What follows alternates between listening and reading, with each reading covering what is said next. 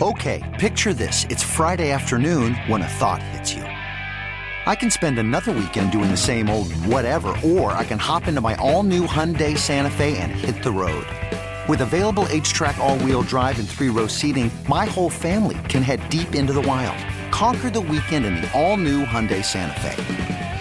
Visit HyundaiUSA.com or call 562-314-4603 for more details.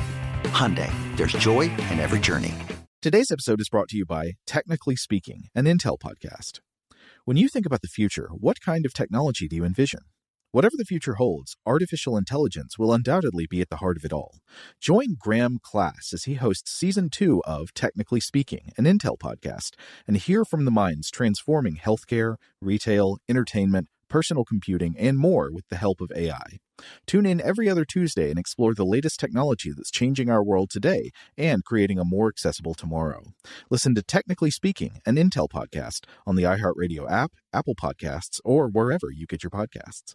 What's up, this your boy Lil Duval, and check out my podcast, Conversations with Unc, on the Black Effect Podcast Network. Each and every Tuesday, Conversations with Unc podcast feature casual and in-depth talk about ebbs and flows of life and the pursuit of happiness. Unlike my work on stage, I tap into a more serious and sensitive side to give life advice and simply offer words of encouragement, yet remind folks to never forget to laugh. Every Tuesday, listen to Conversation with Unc, hosted by Lil Duval on the Black Effect Podcast Network, iHeartRadio app, or wherever you get your podcasts. Presented by AT&T. Connecting changes everything. Rev up your thrills this summer at Cedar Point on the all-new Top Thrill 2. Drive the sky on the world's tallest and fastest triple-launch vertical speedway. And now, for a limited time, get more Cedar Point fun for less with our limited-time bundle for just $49.99. Get admission, parking, and all-day drinks for one low price. But you better hurry, because this bundle won't last long. Save now at cedarpoint.com.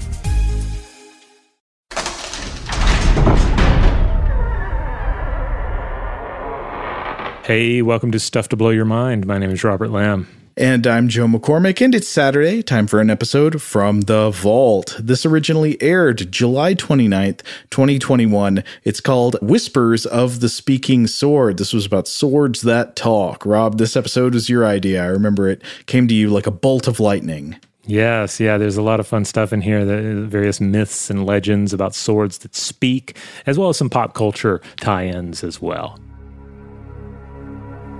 Kullerwoinen, wicked wizard, grasps the handle of his broadsword, asks the blade this simple question. Tell me, O my blade of honor, dost thou wish to drink my lifeblood, drink the blood of Kullerwoinen? Thus his trusty sword makes answer, well divining his intentions. Why should I not drink thy lifeblood, blood of guilty Kullerwoinen? Since I feast upon the worthy, drink the lifeblood of the righteous. Thereupon the youth Kullervo, wicked wizard of the Northland, lifts the mighty sword of Ukko, bids adieu to earth and heaven, firmly thrusts the hilt in heather. To his heart he points the weapon, throws his weight upon the broadsword, pouring out his wicked lifeblood ere he journeys to Manala. Thus the wizard finds destruction. This the end of Kullerwoinen, born in sin and nursed in folly.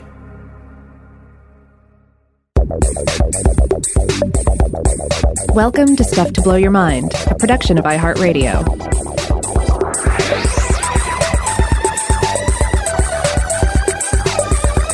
Hey, welcome to Stuff to Blow Your Mind. My name is Robert Lamb. And I'm Joe McCormick.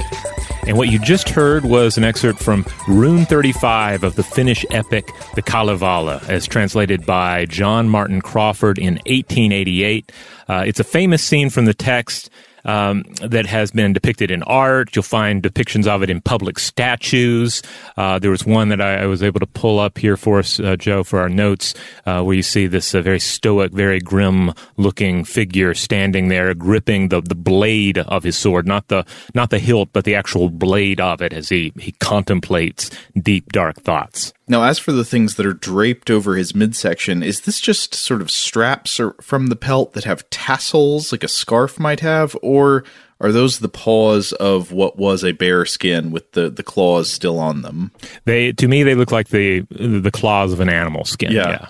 But the way they're wrapped around him, it looks like he's being hugged from behind by a very flattened bear that's kind of like reaching down onto his thighs in a funny-looking way. Now, the Kalevala, for anyone who's not familiar with, this is the national epic of Finland, a 19th century work based on Karelen and Finnish folklore and mythology concerning the creation of the world, the exploits of heroes and villains, as well as the magical Sampo. So this has been given the cinematic treatment a few different times over the years, and I know we've heard from listeners about some of those depictions and about just the epic itself. I myself have yet to read it in full, but I have to say after this little cold open reading here, I really like the cadence of it. I like the cadence of this translation, so perhaps I'll dive back in at some point.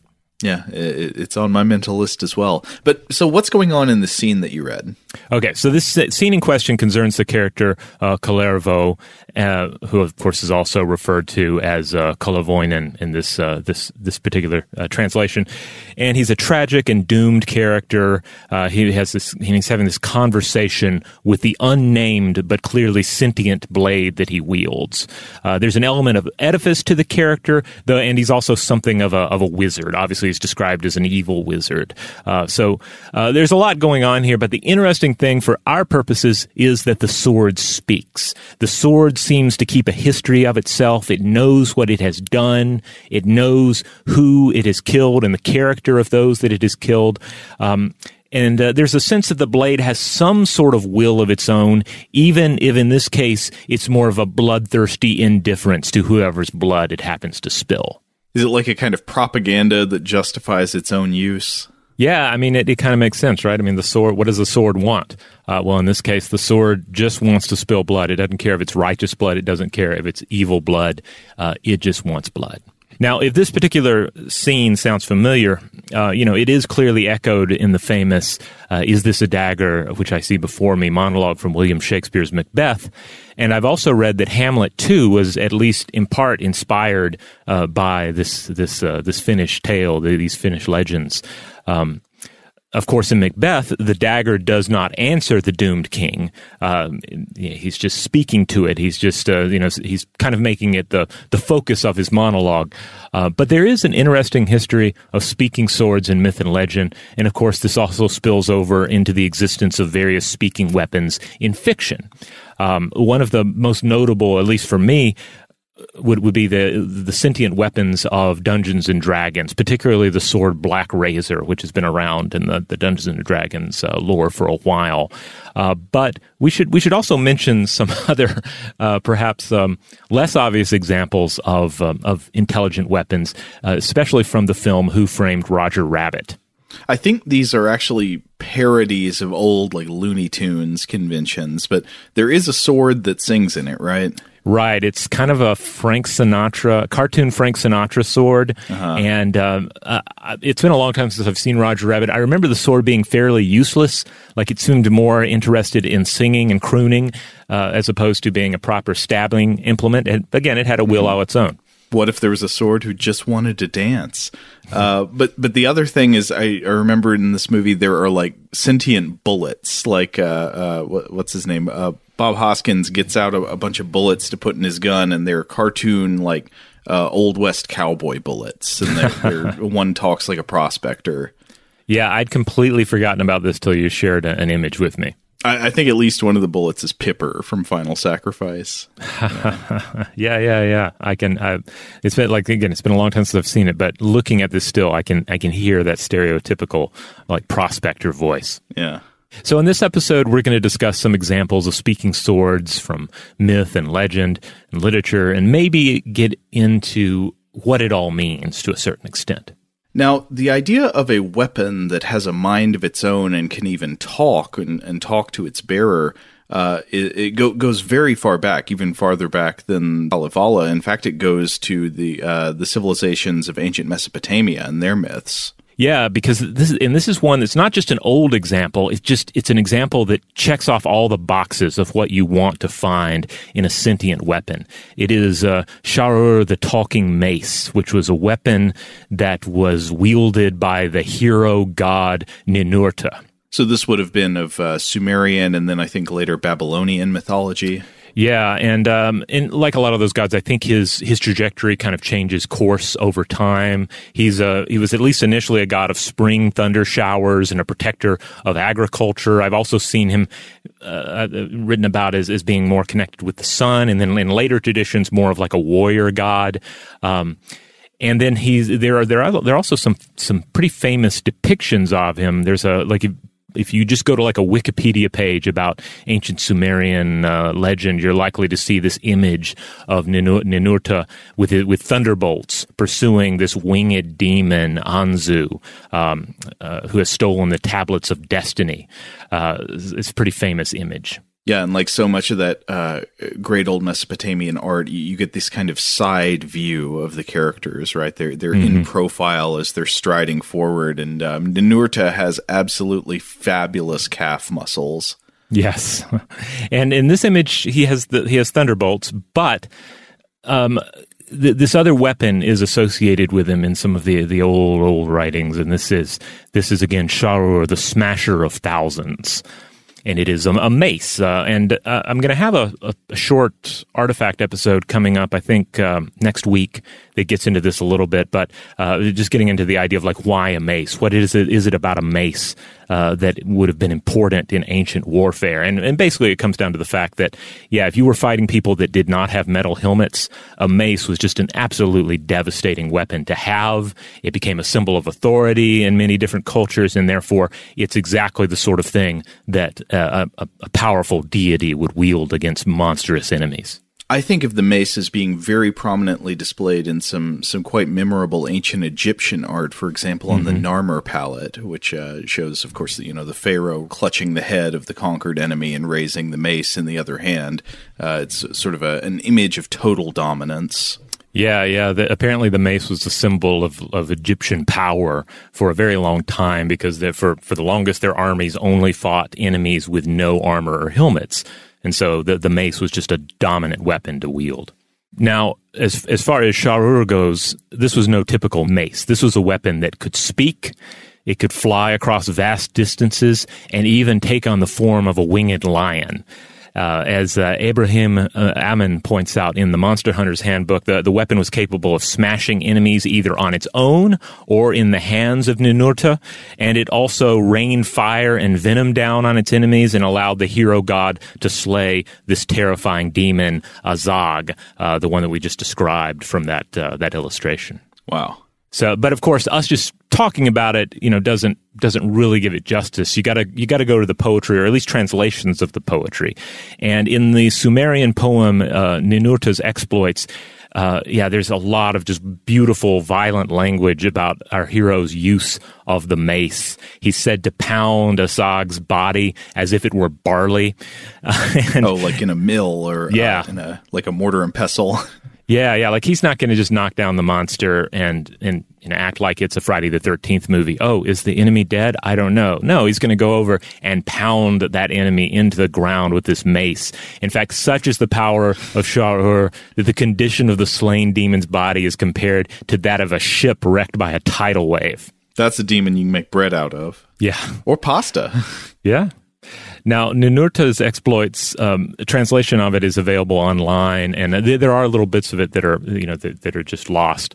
But it's well worth looking up and reading through because it has all this awesome battle language in it. But I want to read just a few quotes from it that drive home mostly this idea of the weapon as being the sentient speaking thing.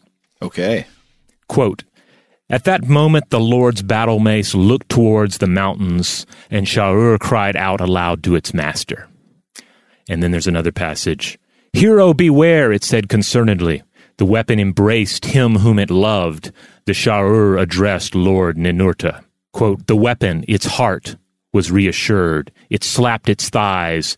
The Sha'ur began to run. It entered the rebel lands. Joyfully it reported the message to Lord Ninurta." And then this one's great.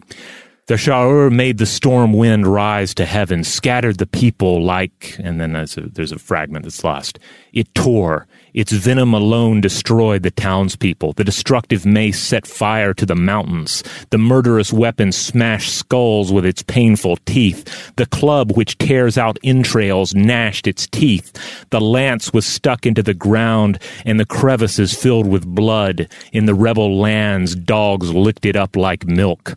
The enemy rose up, crying to wife and child. You did not lift your arms in prayer to Lord Ninurta.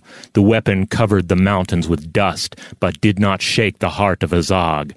The Sha'ur threw its arms around the neck of the Lord. All right, so this is a mace, a weapon that not only talks, not only cries aloud to its beloved master, but it also hugs its beloved master. Yeah, this is a weapon that's not going to turn on you. This is not a weapon where you're going to be like, where you ask it, hey, are things pretty bad? And the weapon's like, yeah, it's pretty bad. You should follow me. No, this is a mace that stands by you. Now, doesn't this weapon also essentially function as a long-range surveillance device, reporting information back to its bearer from a distance? Yeah, it is. It is an extremely overpowered weapon. It's befitting of a god hero. But yeah, we're based on these passages and others, there's this idea that it will fly ahead, it will report back, it will fly into battle on its own, but it can also, very much be wielded as a traditional weapon by Ninurta. So it does all of these things. It also has these powers of venom and fire. It's just absolutely powerful. I think we're in Batman territory here, right? This is kind of like overpowered in the way Batman's gadgets are, that he just has gadgets that like there's no reason he should have. Yeah. And this one just, this does everything. You could imagine, it's almost as if like later traditions were like, this is great, but let's tone it down a little bit because I don't know if people are going to believe it. But like I said, it's amazing. It's an amazing weapon. Sha'ur has shark repellent properties. That's right. Batman did have shark repellent. Yeah. Just carried it around just in case. Shout out to Astepro for sponsoring this episode and providing us with free samples. Rob, as the local host with allergies here, they sent you some of their nasal spray to treat your allergies. What was your experience like? Yeah, that's right. I always wrestle with the pollen a bit when it rolls in during the spring, so they sent me the little nasal spray. I tried out the product, and yeah, it sure did help me get on top of my symptoms for the day. And it's so fast-acting, it was already kicking in before I left the house. Astepro is a first-of-its-kind nasal allergy spray. It's the fastest 24-hour over-the-counter allergy spray. It starts working in 30 minutes, while other allergy sprays take hours. Astepro is the first and only 24-hour steroid-free allergy spray. Astepro delivers full prescription-strength indoor and outdoor allergy relief from nasal congestion, runny and itchy nose, and sneezing. Get fast-acting nasal allergy symptom relief with Astepro. Go to asteproallergy.com for a discount so you can get Astepro and go today. ASTEPRO allergy.com. Astepro and go. Use as directed for relief of nasal congestion, runny nose, sneezing, and itchy nose due to allergies. Today's episode is brought to you by eBay. eBay Motors is here for the ride. Remember when you first saw the potential? And then, through some elbow grease, fresh installs, and a whole lot of love, you transformed 100,000 miles and a body full of rust into a drive that's all your own. Look to your left. Look to your right. It's official. No one's got a ride like this. There's nothing else that sounds like, feels like, or looks like the set of wheels in your garage. With over 122 million parts, you can make sure your number one ride or die stays running smoothly so there's no limit to how far you can take it. Brake kits, turbochargers, engines, exhaust kits, roof racks, LED headlights, bumpers, whatever your baby needs, eBay Motors has it. And with eBay Guaranteed Fit, it's guaranteed to fit your ride the first time, every time, or your money back. Plus, at these prices, well, you're burning rubber, not cash. Keep your ride or die alive at ebaymotors.com. Eligible items only. Exclusions apply. Today's episode is brought to you by Technically Speaking, an Intel podcast. When you think about the future, what kind of technology do you envision? Whatever the future holds, artificial intelligence will undoubtedly be at the heart of it all. Join Graham Class as he hosts Season 2 of Technically Speaking, an Intel podcast from Ruby Studio in partnership with Intel. Explore the future of technology that's rapidly evolving our world today with the help of AI. There's still so much work and research needed to fully understand the power and potential of AI, and Intel is at the forefront of implementing AI in revolutionary technology that's changing the world we live in for the better. In each episode, Graham interviews the minds transforming medicine and healthcare, retail, entertainment, personal computing, and more while pioneering new uses for AI in these spaces. Tune in every other Tuesday and explore the latest technology that's changing our world today and creating a more accessible tomorrow. Listen to Technically Speaking, an Intel podcast on the iHeartRadio app, Apple Podcasts, or wherever you get your podcasts. Today's episode is brought to you by Visible. If you haven't heard of Visible, now you have. They're the wireless carrier that's making wireless visible. It's in the name. Get a one-line plan with unlimited 5G data powered by Verizon, just $25 a month, every month, taxes and fees included. Having a one-line plan means you only need you to save. No estranged roommates, exes, cousins twice removed, or AI-powered humanoid robots needed.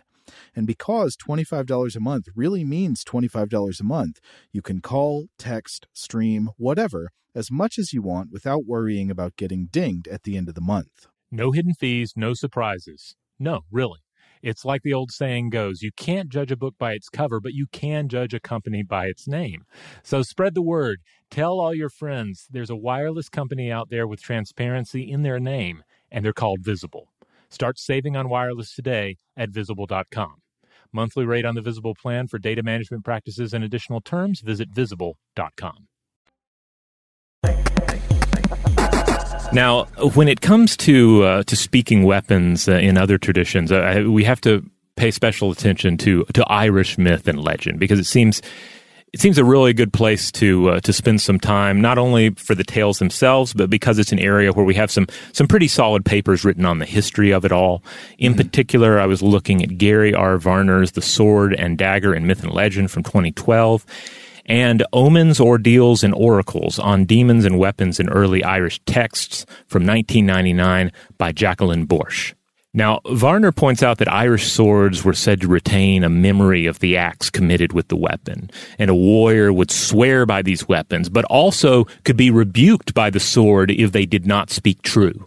And apparently this could take a couple of different forms. The weapon might simply fail for the hero at an important moment in battle, but it might also speak and curse them for their false trophies. This is interesting, the idea of being accepted or rebuked by a weapon. It makes me think of Excalibur, which I do not think I was looking around for evidence of stories where Excalibur speaks, and I didn't find any. But Excalibur does certainly look for its rightful owner and rebukes people who try to wield it without the right to do so. Yeah, and of course, J.R.R. Tolkien was obviously an admirer of many of these myth cycles that we're discussing here. So you see a lot of this reflected in, say, the behavior of the One Ring, the idea that it chooses who wears it and who wields it, and it might leave you if it has decided that it no longer believes in you. Right, I'm done with the Isildur. No more.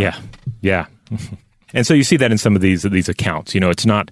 It'll ultimately be like, okay, the hero has failed and the weapon has abandoned them at a crucial moment. Cue that Taylor Swift breakup song. Now, an example cited by Borsch can be found in The Sickbed of Cuchulainn. Now, this is a character that we've discussed on the show before. This is the Irish hero, who I believe we did a whole episode where we talked about one of his special weapons that may or may not be related to the biological properties of the stingray. Oh, yeah, that's right. I do recall that episode maybe being one of our most difficult pronunciation adventures of all time. Globe-trotting as we do with our clumsy tongues. But that one was also a lot of fun. Those myths are awesome. I remember the warp spasm, right? Yeah. Cuchulainn is a fascinating character, and I hope I'm saying it appropriately here because I've heard it said both ways, like Cuchulainn and Cuchulainn, and we had a whole lot of Irish listeners write in and weigh in on this topic. So here we are once again. We're trying, folks. Yeah, but in an early scene, speaking of clumsy tongues, the warriors bring forth the tongues of their enemies, though some have embellished their trophies with the tongues of cows. And so the warriors swear with their swords on their thighs. And here's a quote from it. For their swords used to turn against them when they would declare a false victory. That is right, for demons used to speak to them from their weapons, so that their weapons were thus guarantees for them. I'm not sure I understand the causality of this sentence. Let's see. So the demons used to speak to them for their weapons so that their weapons were thus guarantees for them, meaning that the demons speaking from the weapons would let you know whether what the warrior said was true or not? Yes, yeah. Okay. And of course, the whole idea, the whole use of the word demon, we'll get into that in a bit because, of course, that obviously smacks of later, Christian era writers making sense of older beliefs and traditions by attributing them to demons as opposed to, spirits or deities that would have made sense within the actual traditions and religion of those peoples. Right, sure. So there are a lot of things from the ancient world where there's a story or a text that has a word that means something like spirits or gods or something, but Christian writers might translate it as demons. Yeah. Now, a specific example of talking weapons that Borsch brings up is made in the Battle of Mag Truada. This is an Irish epic about the battles fought by the Tuatha Dé Danann against the Fir Bolg and then against the monstrous Fomorians. So these are like the Tuatha Dé Danann, these are like the fairy folk of old. They're kind of like I guess you could compare them to like the high elves, like they were a warrior, a magical warrior people. And then these enemies were mostly monsters. Quote, now in that battle, Ogma the champion found Oma, the sword of Tethra, king of the Fomorians. Ogma unsheathed the sword and cleaned it. Then the sword told what had been done by it, because it was the habit of swords at that time to recount the deeds that had been done by them whenever they were unsheathed. And for that reason, swords were entitled to the tribute of cleaning after they have been unsheathed. Moreover, spells have been kept in swords from that time on. Now, the reason why demons used to speak from weapons then is that weapons used to be worshipped by men and were among the sureties of that time. Whoa, several interesting things going on there. Yeah. So I like the idea that swords being empowered to speak about the deeds that had been done with them is in a way presented as an incentive for the care and maintenance of your sword. Yeah. And for that reason, swords are entitled to the tribute of cleaning after they've been unsheathed. But it also seems just like cleaning a sword is important for maintaining the sword, like keeping it useful. Right. So this seems perhaps like one of those myths that may have a sort of practical origin. Yeah. And then, of course, at the end, this bit about, men used to worship their swords. That also kind of smacks of what we were talking about earlier, as does the use of the word demons. And again, we'll come back to that shortly. But here's another bit. This one is from the Cattle Raid of Cooley, and this concerns our hero, Cuchulainn, once again. Quote, then he put on his head his crested war helmet of battle and strife and conflict.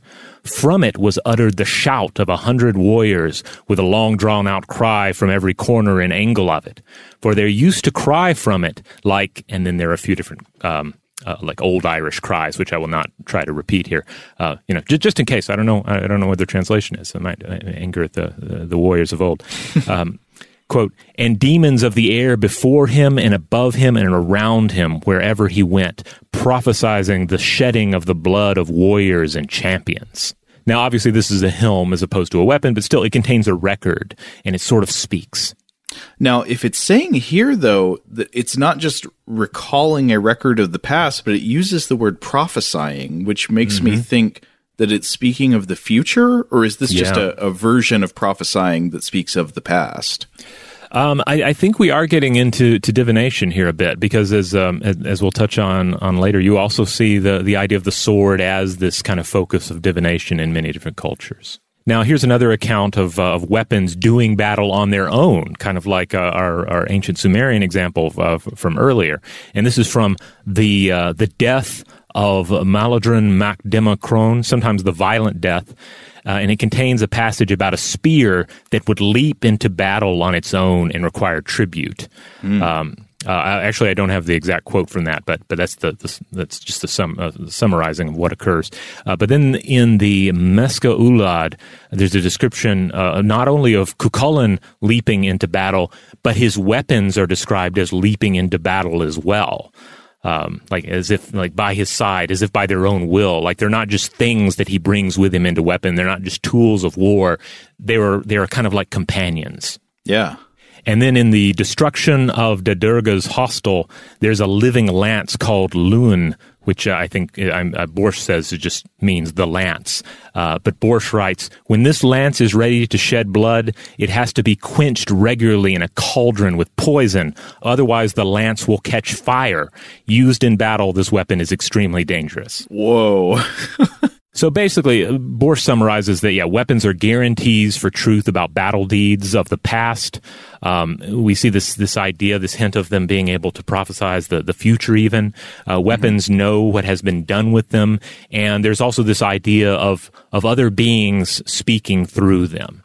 Now, and then, of course, we've used the word demon already. Now, obviously, you don't have to know much about Christian histories of pre-Christian times to know that the ways and beliefs of the old days are often recast as blasphemy or worse. And in this case, the idea of men worshiping their weapons or of demons speaking to them through the sword clearly smack of this. Now, where Borsch ultimately lands on this issue is that the term demons may simply be a summarization of the infernal deities or furies, Alecto, Tisiphone, Megara, as well as the war goddess Bellona. Now, these are Greek and Roman goddesses, and this, again, gets with the history of translating and reinterpreting these stories. But the Irish war goddess is, of course, the Morrigan, who I believe we talked about in our, we talked about the Morrigan in the Fata Morgana episode. Okay. So sometimes she is an individual, and other times, though, she is a triad of the war goddesses Badab, Macha, and Nemain. Now, in early Irish texts, Borsch says that the Morrigan is sometimes equated with the monstrous Lamia, or also equated with Lilith, and relegated to the underworld. So there's this continuing tradition of this. But I want to read this quote here from the text. She writes, quote, "This survey from the Táin shows the war goddesses appear in battle contexts in which they utter ominous, terrifying, and inciting shouts, just like the battle creatures from part two, earlier in this document, she's referring to demonic creatures inhabiting weapons and shouting therefrom at the height of the fight." She continues, "The battle creatures are sometimes referred to in the same context, and they are somewhat closer to the sword demons of Serglegi con Cuchulainn, and that they too are directly connected with weapons. The connection is more indirect in the case of the war goddesses. The most striking example is the Armgrith. This is the clamor of arms caused by an attack by a war goddess. But this is less similar than the shouts from weapons and armor. However, what brings the war goddesses closer to the oracular utterances of the sword demons are their prophetic words in battle contexts. This prophetical function of the war goddesses is not only found in the Táin, but also in other early Irish texts." Interesting. Okay, so this does come back to the divinatory or oracular properties you alluded to. Yeah. It's almost like the sword is a thing that kind of stands outside of time. It's connected to all the deaths before it, and it's connected to all the deaths ahead of it. Or the sword stands outside of time, or something that speaks through the sword stands outside of time. Yeah. Like the sword is almost it's a radio for talking to God. It's it's like a conduit in a way. Yeah. Now, outside of actually speaking swords, the use of swords and other blades in divination practices is pretty widespread. I was looking around for some interesting specific examples. I ran across a few from Asia that were pretty neat. We see this in Korean divination and some Korean divination practices. This was discussed by Jung Yong Lee in Korean Shamanistic Rituals from 1981. The primary focus is on Korean shamanism or mudang, and they discuss that there's a variety of double-edged Korean sword known as a gyeom that is sometimes used in divination, as well as a Korean variation of the three-edged spear or trident. I'm also to understand that swords were sometimes a part of a traditional divination kit for some Thai communities in Vietnam, according to a Thai divination kit in the Vietnam Museum of Ethnology by Vivan An from the Vietnam Museum of Ethnology. And there are, of course, numerous examples of ritual daggers and blades used in various practices that either are objectively divination practices or could be interpreted as having divinational aspects to them, and we even see it carried on as a symbol in the likes of tarot. The thing about tarot actually kind of reminds me of the Egyptian art that we were talking about earlier, because they're both examples of this thing you see very commonly, which is that weapons are very often inanimate objects that are infused with lots of meaning. They're charged with they're symbols in a way, or they're signs that that point to all these different concepts, and they seem to have great stakes and import. Yeah, absolutely. I was thinking a bit about this, like what does all of this mean? And I guess I was reminded in part by that quote from The Simpsons where Homer talks about how it feels when he holds a gun, that is like how God must feel when he holds a gun, which is a ridiculous quote, but I think, does get to a truth. There's something about, in this case, holding a sword or a dagger, especially one with a violent history, that it does have the ability to induce a certain kind of thinking or feeling. We hold it, and in holding it, we update our body schema to include this weapon. It becomes a part of us, a part of our body. And so, too, to a certain extent, does its history and its purpose, There's just something about holding a tool. And in this case, that tool would be, say, a sword or a mace. Oh, yeah. I mean, I'd imagine that the same way we've talked about how driving a car changes your relationship to other people while you're in it. So you're operating a car. You don't really see other people the same way you would if you were just standing next to them on the sidewalk. They might start to become slightly less people-like and more kind of like irritating obstacle-like, or, something about seeing them through the windshield maybe makes them less significant. And, you got to wonder about like holding a deadly weapon, or maybe something that maybe not only could be used as a weapon, but is definitely forged to be a highly effective killing tool. Does that also sort of change your relationship to people around you while you're holding it?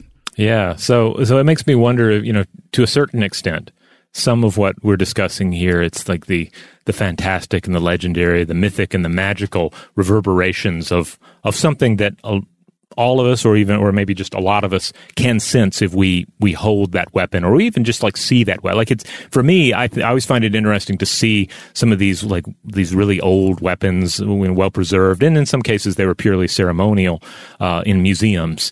Just looking at them and thinking about what they are and how long they've been around.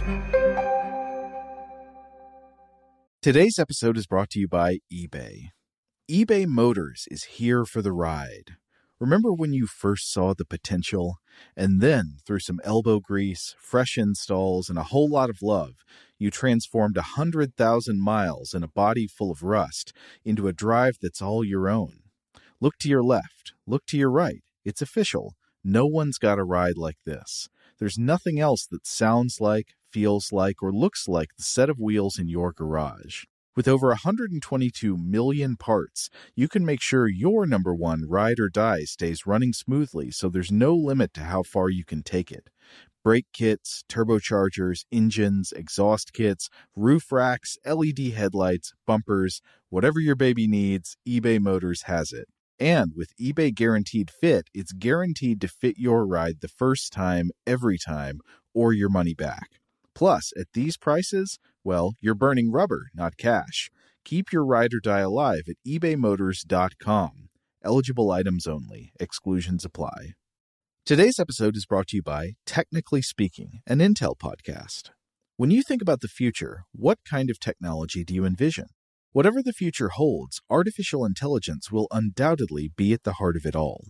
Join Graham Class as he hosts Season 2 of Technically Speaking, an Intel podcast from Ruby Studio in partnership with Intel.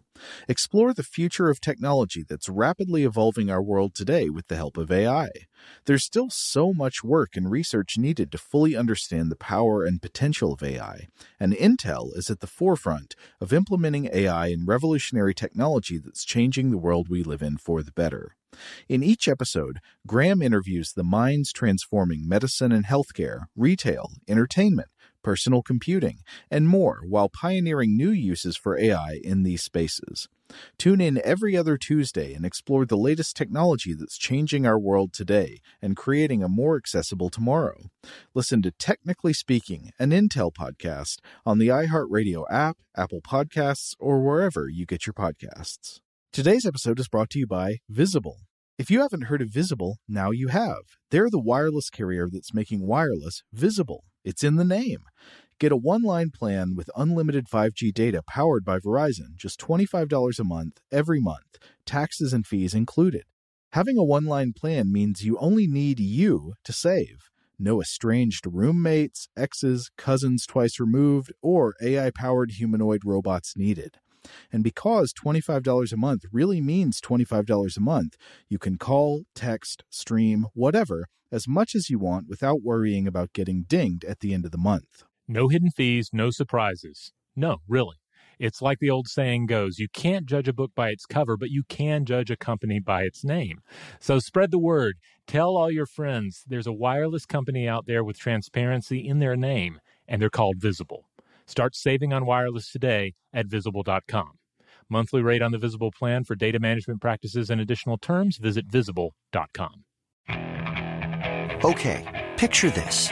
It's Friday afternoon when a thought hits you. I can waste another weekend doing the same old whatever, or I can conquer it. I can hop into my all-new Hyundai Santa Fe and hit the road. Any road. The steeper, the better. Because my all-new Santa Fe is available with H-Track all-wheel drive, so I can hit the trail without a worry in the world. Heck, with 3 rows and best-in-class rear cargo space, I can pack the whole family in with all our gear. We've got available dual wireless charging for our phones, so we'll never lose touch with civilization, and we won't lose touch with the primordial power of Mother Earth. So which is it? Waste the weekend or do something a little more epic? And conquer it in the all-new Hyundai Santa Fe. Visit HyundaiUSA.com or call 562-314-4603 for more details. Hyundai, there's joy in every journey.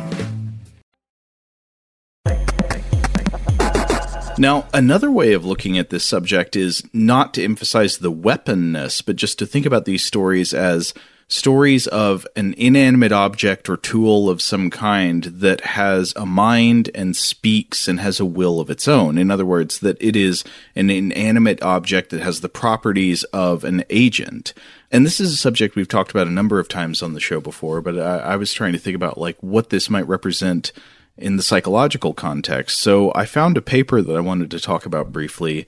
This is by Amanda Hanks Johnson and Justin Barrett, published in the Journal of Cognition and Culture in the year 2003, called The Role of Control in Attributing Intentional Agency to Inanimate Objects. And so one of the authors here, it's worth noting, is Justin Barrett, who is a psychologist who's written a lot of interesting things about the psychology of religion. He was actually the author of that paper we covered a couple years ago about whether or not Santa Claus should be thought of as a god. Oh, wow. That was an awesome paper. Yeah. Recall Barrett's conclusion on Santa Claus was basically not quite a god, but very, very close. He had like 5 criteria that gods seem to have in common, and he said that Santa Claus, in some contexts, I think had all 5 of them, but these criteria were sort of inconsistently applied to him. So very, very close. But anyway, in this study, the authors wanted to look at the phenomenon of attributing agency to inanimate objects. So when you regard an object, like say a mace or a sword, for example, as if it had the qualities of a person, such as a mind with goals and intentional behavior, and this would include flying into battle on its own, or speaking, or something like that. What causes us to start thinking about inanimate objects as if they were intentional agents? And so they start off talking about some factors that were revealed by pre-existing research. One of the things they talk about is the concept of an agency detection device. This is a sort of hypothetical module of the human brain that is often invoked as one possible factor contributing to the origins of supernatural and religious beliefs. Of course, all speculation like that into the deep evolutionary psychology of humankind is highly speculative, but it seems at least like a plausible idea worth exploring that essentially there is a selection bias on the human brain in favor of when given an ambiguous stimuli, like you see something vaguely moving, to lean toward assuming that it is an agent with the ability to act on its own intentions rather than just a physical object being stirred by the wind, because it's more cautious to assume it's an agent. Agents are more dangerous and you need to be more ready to guard against their behavior. And of course, agents would include not just humans, but also animals. But this study itself has less to do with possible psychological explanations for the origins of religion. It is more just about what people do in the moment, how they spontaneously speak as if they were attributing agency to clearly inanimate objects like ball bearings. Now, previous research had showed that people regularly participate in agent attribution, even with objects as simple as two-dimensional geometric shapes on a display. So these other studies had shown that people will talk about objects like a triangle on a screen and talk about them as if they have characteristics such as beliefs, desires or goals, emotional states, and genders. And one of the major factors established by this previous research is the importance of movement in creating these types of attributions. And it's also not just any movement. These studies found that we're especially likely to attribute agency to objects that move in what the authors here would call non-inertial paths without being contacted. And this is sometimes equated to movement that appears to be in a goal-directed manner. So non-inertial paths means that if you see a stone rolling down a hill, just following what would be the obvious apparent course of gravity, you're much less likely to attribute agency to that stone than you would to a stone that just suddenly rolls in one direction on a flat surface without any apparent cause. So that seems pretty intuitive, right? Like we're less likely to start wondering if something is an agent if we just see it apparently obeying the laws of physics. If something moves in a way where we can't clearly see a physical cause for it to move that way outside of itself, then we start thinking like, whoa, is that thing alive? But then the authors here looked at another feature beyond just non-inertial pathways of movement, and that feature is the control of the observer.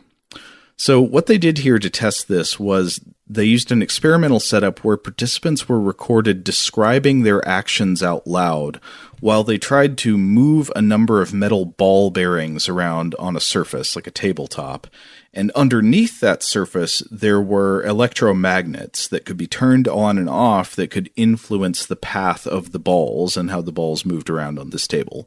So the two conditions of the experiment were, you had one condition where participants had direct control over the magnets. They had a switch or switches that they could switch on and off that were tied to a light that would go on and off when the magnets were activated and deactivated. So they were controlling the method by which the paths of the balls were diverted. And then you had another condition where the participants were moving the balls around, but they had no perception of control over the magnets. Instead, an experimenter was turning the magnets on and off.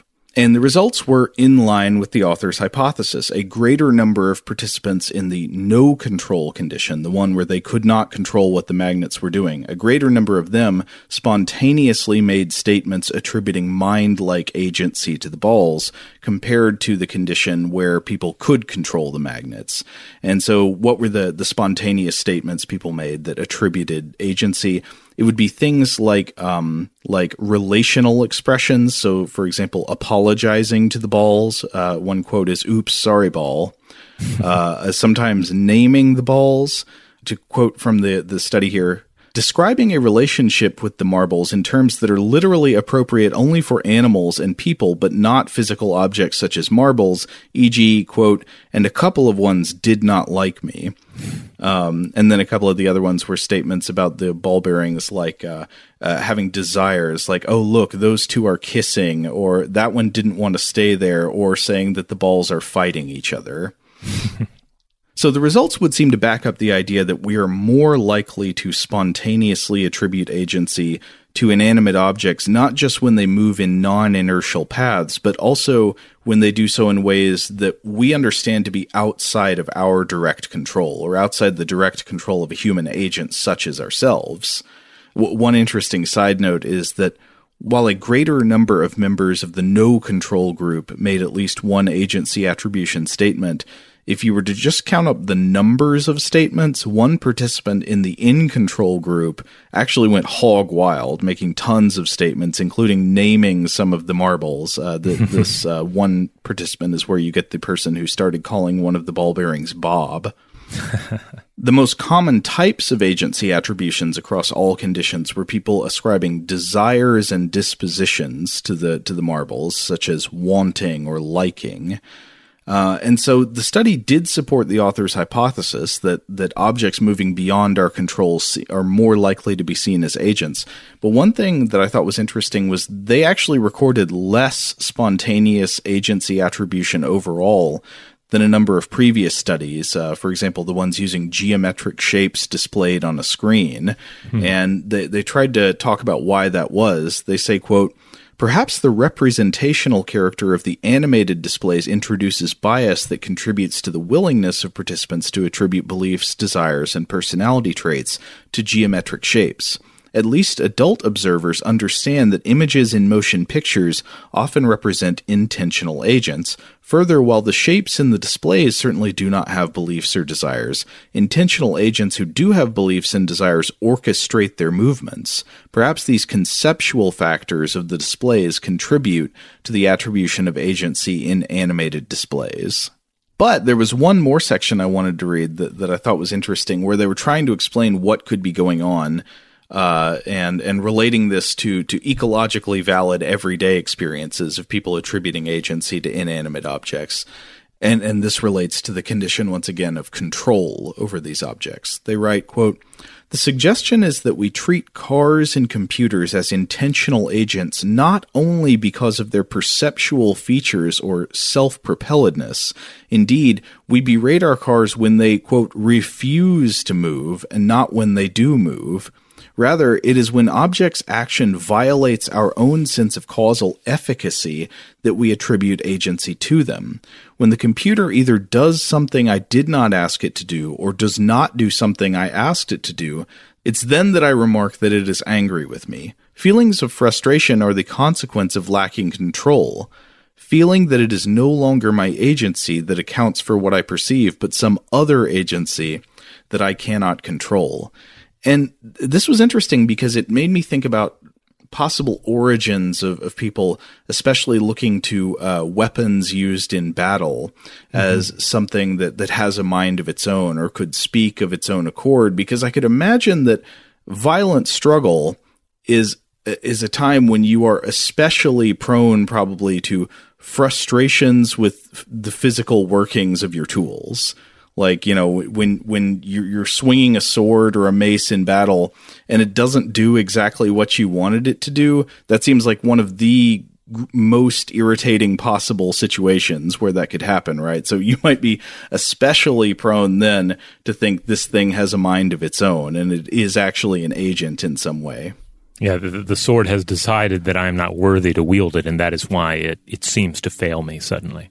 Yeah, and this also, I think, comes into the old idea of like trial by combat, you know, so people are very familiar with trial by combat from Game of Thrones these days, but like it is an actual ancient practice, and one of the things that is often assumed about trial by combat is that trial by combat reveals the will of the gods, that there is, you know, that there is divine intervention that reaches in and controls whose weapons and armor and all that get the better of the other one, and thus the truth is shown not by who has the strongest warrior, but by which side the gods intervene on behalf of. Now, one thing that comes to mind in all of this, taking into account all of this and comparing it to the weapons too, is first of all, I'm imagining like the warrior psyche during the height of battle. I mean, obviously that's going to be a situation where you're dealing with a lot of, there's probably a flow state going on to some degree in some cases. It's also a highly energized and traumatic time, which is going to have its own psychological effect. But also, I'm thinking if you're dealing especially with a professional warrior, a warrior who is skilled with their weapon, who has, say, run drills with their weapon, is to them the use of this sword or this mace is just second nature. It makes me think of the sometimes perceptible disconnect between will in the mind and movement in the body.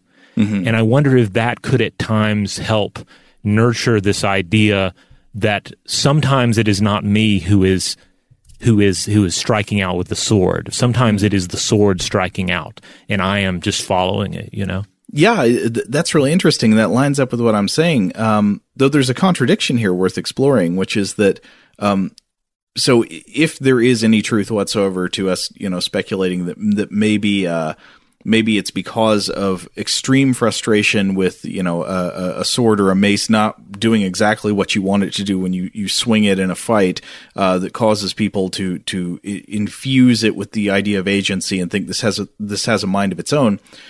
This would kind of go against a lot of the stories which are about weapons not failing in battle, but having these really special, awesome powers, like doing more than you want, doing what you want beyond what you can make it do with your hands.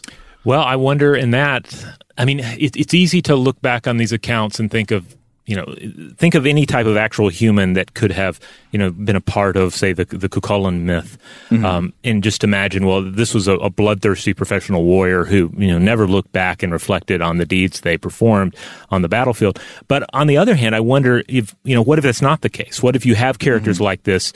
I mean, really, in Cuchulainn, we also see this idea of the warp spasm, the idea that he becomes something out of control on the battlefield, So maybe there is this, in some cases, there is this sense that, like, okay, after the battle, when you're reflecting on what you did, perhaps there are moments within that battle that are in conflict with what you think about as your nature. And maybe that allows you to lean into this idea of the weapon having this empowering or even willful property to it. Oh, maybe like what you think is the gods, or what you think is like, the divine Taz or something is actually adrenaline. Yeah, and maybe like a disconnect too with just sort of the state of mind, like the reflective mind and the reactive mind of a pure combat situation. Where at the time, it just makes sense to just keep pounding the enemy into the dirt with your mace, and then afterwards you're like, ooh, that was a bit much. Why did I just not stop pounding their skull into the dust? That doesn't seem like me. I don't know, but this is mere speculation on my part. Sure. But even outside of combat, I mean, there are times even in the non-combatant's life where reflexes will at times seem to come from beyond us. Like I think of like a time where my son, who was a toddler at the time, he falls off of a ladder on some stairs, and my arm just shoots out and grabs his leg in mid-fall, which and at the time I'm like, oh wow, I'm already holding him, I already caught him. Like, it did not seem like a willful act, like, oh, he's falling, I better catch him. It's just, you just react, Yeah. And if one is given to interpret that in a supernatural way, you might think, well, this was God working through me. This was some angel or demon taking control of my arm and doing this deed that seemed to occur outside of my actual willful cognition. It is amazing, and another amazing way to interpret it is the physical way, which is like your brain did that, and then your consciousness had to catch up. Yeah. I mean, obviously, that is the truth of the matter, and I think that's one thing I do want to drive home about all of this is that, like, all of these explanations within the human psyche and within the human body, I think are the most amazing. And that's even if you get into, some of the more controversial hypotheses, like, the bicameral mind, which I think there are a lot of fun applications for that when we're looking at this topic. But I also see interpretations of some of these mythic weapons as like, oh, well, obviously this was ancient aliens. Obviously the mace that flew across the battlefield and reported back, this was some sort of alien technology that the ancient Sumerians acquired. I mean, yes, if you're being very... If you're willing to go that way, you can explain things away that in that regard. But I feel like you're missing where the true wonder lies. You're missing where the true magic is, and that is in the complex way that we interact with objects and contemplate our own actions. Well, yeah, and also I would just say, like, there is no particular reason to conclude ancient aliens. Like, there is no evidence for it, and there's no circumstance that demands it as a conclusion. So it's just so you could equally just say, like, well, maybe it was time travelers. I mean, you can't rule it out, but there's no particular reason to think that's true. Yeah. But the other thing that I often harp on the show is that we enjoy looking for possible physical circumstances and scientific explanations that could give rise to experiences people had or things people witnessed that could serve as the inspiration for mythological concepts like talking weapons or weapons with a mind of their own. But also, I've said this a million times, there's also just human creativity. I mean, sometimes people just come up with stories. Like, it doesn't necessarily have to be that somebody saw something happen or had an experience themselves that felt like they were holding a weapon that was alive and had a mind of its own. That could have happened, and that would be really interesting along the lines we've been talking about, but you also don't have to assume that. I mean, we know from the modern era, a lot of times people just come up with cool and strange creative ideas. Yeah, and the thing about, like, a lot of these sci-fi ideas that, again, some people are more inclined to take a modern sci-fi concept and apply it backwards in time as an explanation, as an actual, like, real-world explanation for what, say, that fantastic mace of Ninurta was, where in reality, like, the modern sci-fi fantasy is perhaps better understood as a reverberation from the original trope. Like, this is just continuation in the fantastic, imaginative way of thinking that has been around for a long time. It is not, this is the thing that came before. The flying club that turns into a lion and catches mountains on fire. That is the thing that helps explain our modern science fiction dreams, not the other way around. An interesting thing about that is that somebody might come back at you and say, well, but science fiction, while having these same tropes, is based on technology, which makes it more plausible. And I guess you could say that, but it also strikes me as that a wonderful way of framing that is that the course of human history and scientific and technological development is reality catching up with myths. Yeah. Though I do have to point out too that, like, a mace is technology. Oh, yeah, sure. Like any idea of a magical mace or a magical sword, those are technological stories as well. That's a deadly simple machine. I believe a mace counts as a lever. Yeah. All right. Well, we're going to go ahead and close the book on this, but we'd love to hear from everybody. We'd love to hear your thoughts on what we discussed here, but also examples of sentient or possibly sentient weapons from other myths and legends, as well as science fiction and fantasy treatments as well. Now, one thing I do want to mention here, we opened with a rather dark reading from the Kalevala, so I wanted to stress this. If you're troubled by suicidal thoughts, you are not alone, and a sympathetic ear is only a phone call away. In the United States, consider calling the National Suicide Prevention Hotline at 1-800-273-8255. You can also visit the website, which is suicidepreventionlifeline.org. And for additional resources tailored toward general and specific needs, such as those of youth, disaster survivors, Native Americans, veterans, lost survivors, LGBTQIA, and attempt survivors, you'll find a list of international suicide hotlines at suicide.org, and then you can go to the International Suicide Hotline section of that website. Big thanks, as always, to our excellent audio producer, Seth Nicholas Johnson. If you would like to get in touch with us with feedback on this episode or any other, to suggest a topic for the future, or just to say hello, you can email us, as always, at contact@stufftoblowyourmind.com.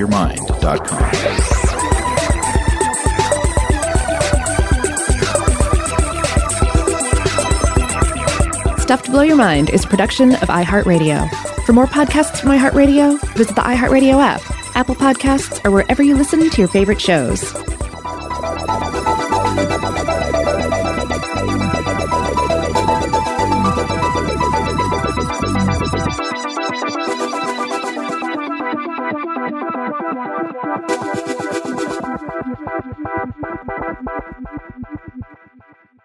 Today's episode is brought to you by Visible.